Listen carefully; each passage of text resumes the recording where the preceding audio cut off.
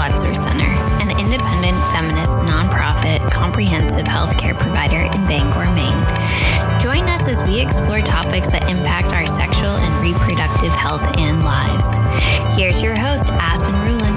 Aspen uses they/them pronouns and is our client and community advocate. Hello and welcome to another episode of Reproductive Left. I'm your host, Aspen. My pronouns are they, them, and I'm here this spooky season to talk to you about witches and midwives, two of my favorite intersecting groups of people. While this will become increasingly obvious as the episode progresses, I want to point out that this is really going to be through the lens of Western European and white colonized American history. This means that the historic knowledge we have is also through a strictly cis-centric lens, as these are cultures with rigid gender binaries. What a witch is, and if the concept even exists, varies a ton from culture to culture, as does birth and pregnancy management. One great example of the latter is that people in Ethiopia figured out cesarean sections where the person giving birth and the baby survived way before most Europeans were even washing their hands. First, what's a witch? While it's often seen as a gendered term to refer to women, it isn't inherently so. The most broad definitions describe a witch as any practitioner of magic or someone who holds supernatural abilities. Other definitions more specifically define a witch as practicing more nature-based magic as opposed to a wizard who would be more alchemical-based, while others still specify being in league with the devil or some other evil force. The definitions vary greatly, not just from culture to culture, but also whether you ask the witch or the one burning them at the stake.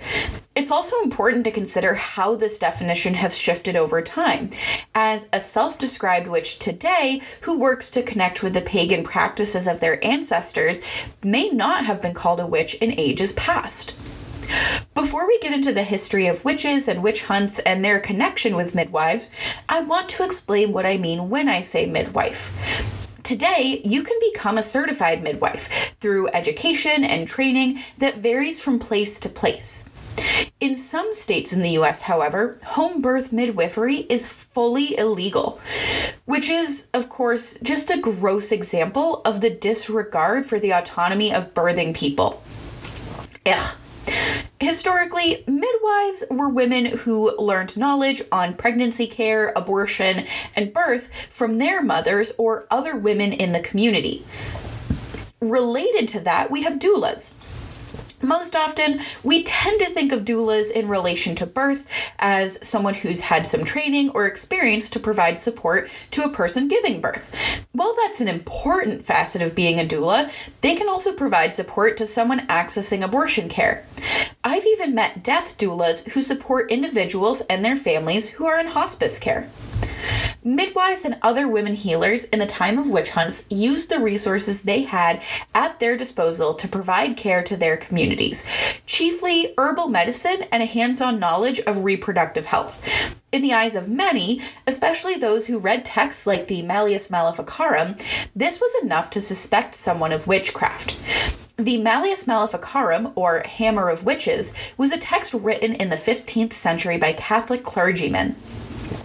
This was meant to be a guide on how to identify sorcerers and witches, and strongly encouraged torture to get confessions.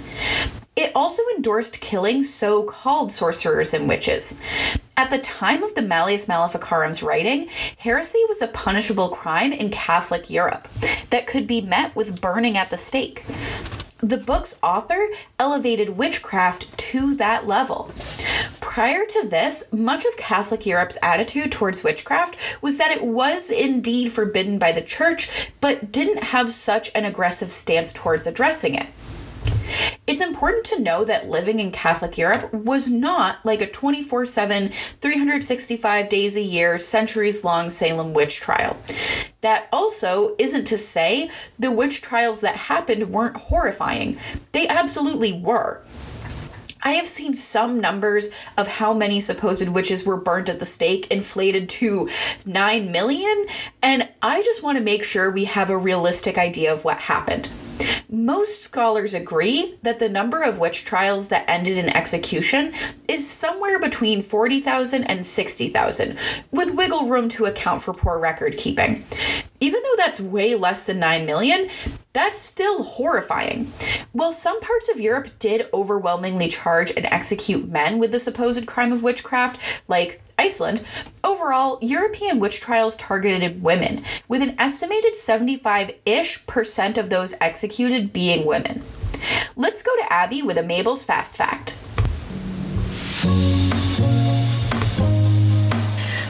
The first 3D sonography of the stimulated clitoris was completed by French researchers in 2009. To learn more about the clitoris, visit the News from Mabel's blog on our website, mabelwadsworth.org. I mentioned before that the witch trials of Europe weren't like the Salem witch trials a lot of us may be familiar with. One key difference is the approach. While witch hunters like Matthew Hopkins, who was a self-appointed witch finder general, absolutely stoked fear and weaponized it in the witch trials, these were still organized. The text Witches, Midwives, and Nurses, A History of Women Healers by Barbara Ehrenreich and Deirdre English says, but in fact, the witch craze was neither a lynching party nor a mass suicide by hysterical women. Rather, it followed well-ordered, legalistic procedures. The witch hunts were well-organized campaigns, initiated, financed, and executed by church and state. I mentioned before that some parts of Europe, like Iceland, did primarily target men, but that overall, women in Europe were the primary victims of witch hunts. This is unsurprising when you consider not just the culture of Catholic Europe in this time period, but the fact that the Malleus Maleficarum focused on women, with quotes like, "When a woman thinks alone, she thinks evil," and "All witchcraft comes from carnal lust, which in women is insatiable. Wherefore, for the sake of fulfilling their lust, they consort with devils. It is sufficiently clear that it is no matter for wonder that there are more women than men found infected with the heresy of witchcraft.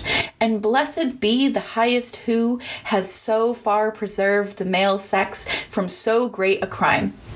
I'm going to go out on a limb and say that the Malleus Maleficarum's author would get along great with incels. This is also a great example of how arbitrary the rules of the gender binary are. In this time, it was women who were seen as the most lustful, and that this overabundance of lust was an inherent part of their biology.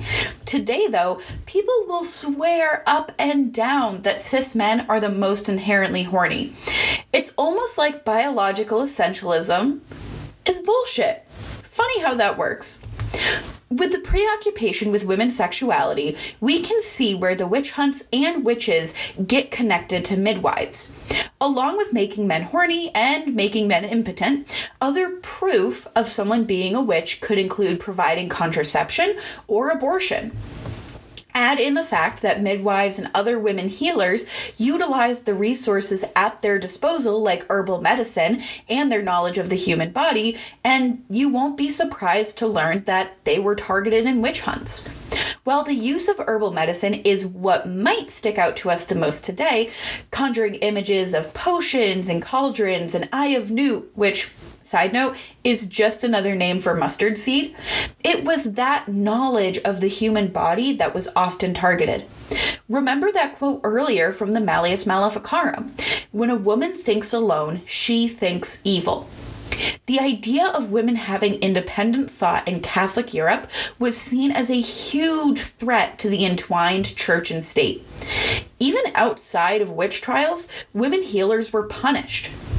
Another passage from Witches, Midwives, and Nurses reads, "Take, for example, the case of Jacoba Felici, brought to trial in 1322 by the Faculty of Medicine at the University of Paris on charges of illegal practice. Jacoba was literate and had received some unspecified special training in medicine. That her patients were well off is evident from the fact, as they testified in court, they had consulted well-known university-trained physicians before turning to her. The primary accusations brought against her were that she would cure her patient of internal illness and wounds or of external abscesses.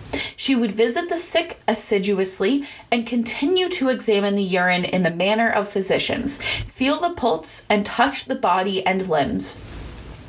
6 witnesses confirmed that Jacoba had cured them, even after numerous doctors had given up, and one patient declared that she was wiser in the art of surgery and medicine than any master physician or surgeon in Paris.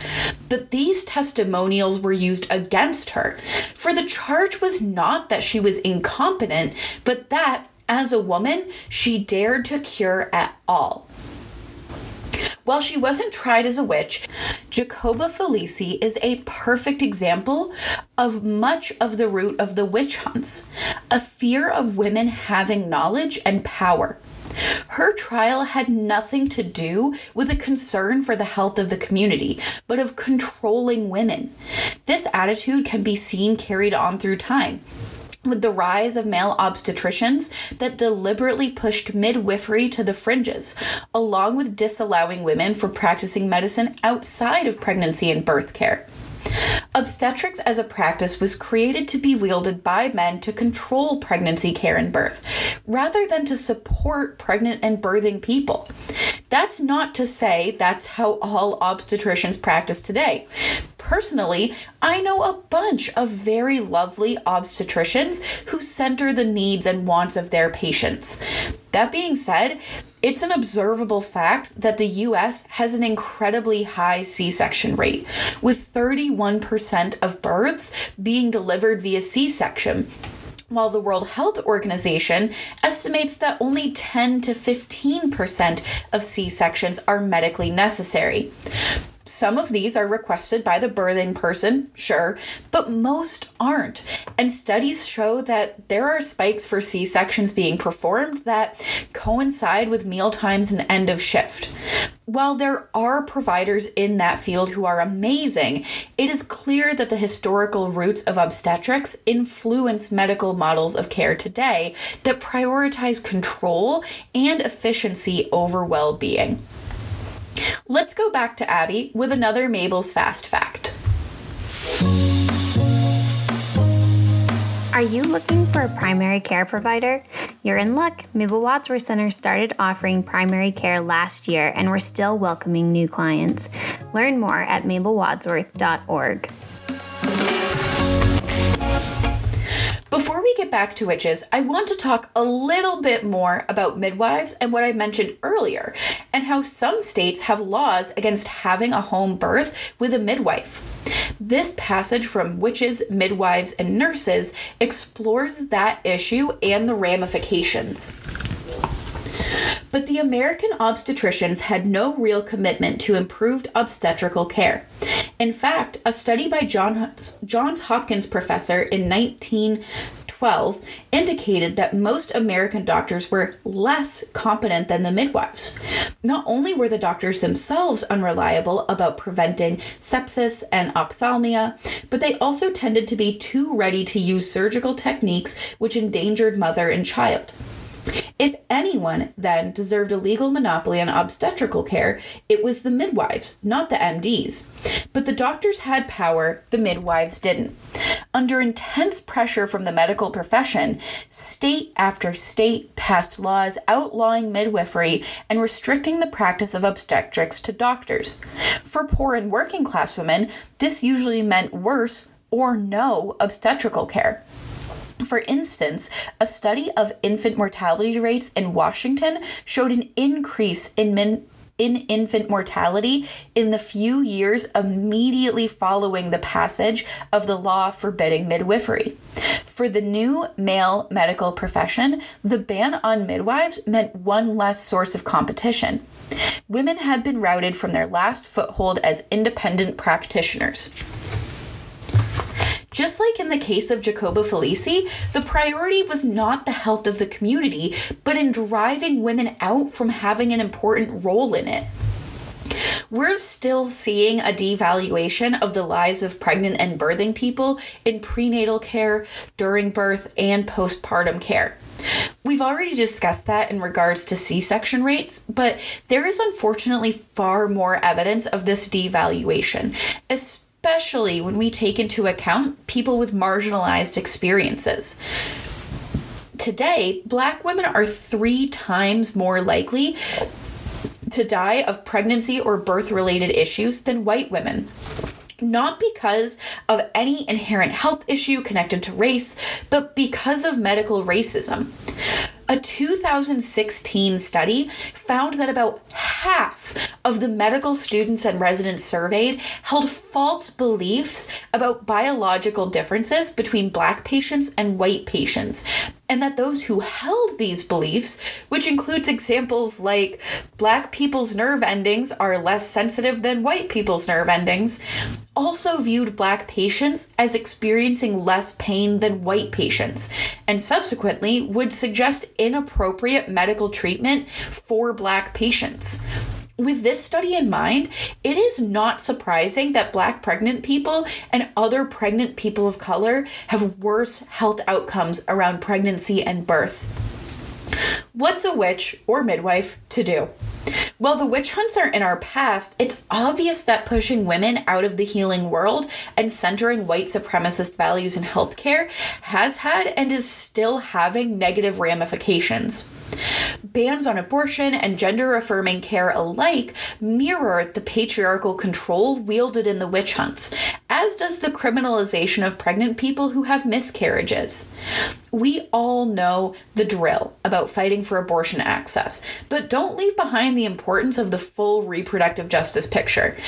It's not just a catchy phrase I learned from Sister Song, but rather the human right to maintain personal bodily autonomy, have children, not have children, and parent the children we have in safe and sustainable communities. Support your local Black midwife. As far as witches go, there's still a lot there we have left to untangle that I couldn't get to today. Like how a lot of the images we still see of witches in media are anti-Semitic caricatures, and how Jewish women in Catholic Europe were particularly targeted by witch hunts. Or the fact that a lot of modern white witches today engage in cultural appropriation, an example of colonizing values. While there may be much more on the topics of witches and midwives to learn, I'm glad you all joined me this spooky season to delve into the topic. Happy Halloween to those who celebrate, and I'll see you next time for Reproductive Left.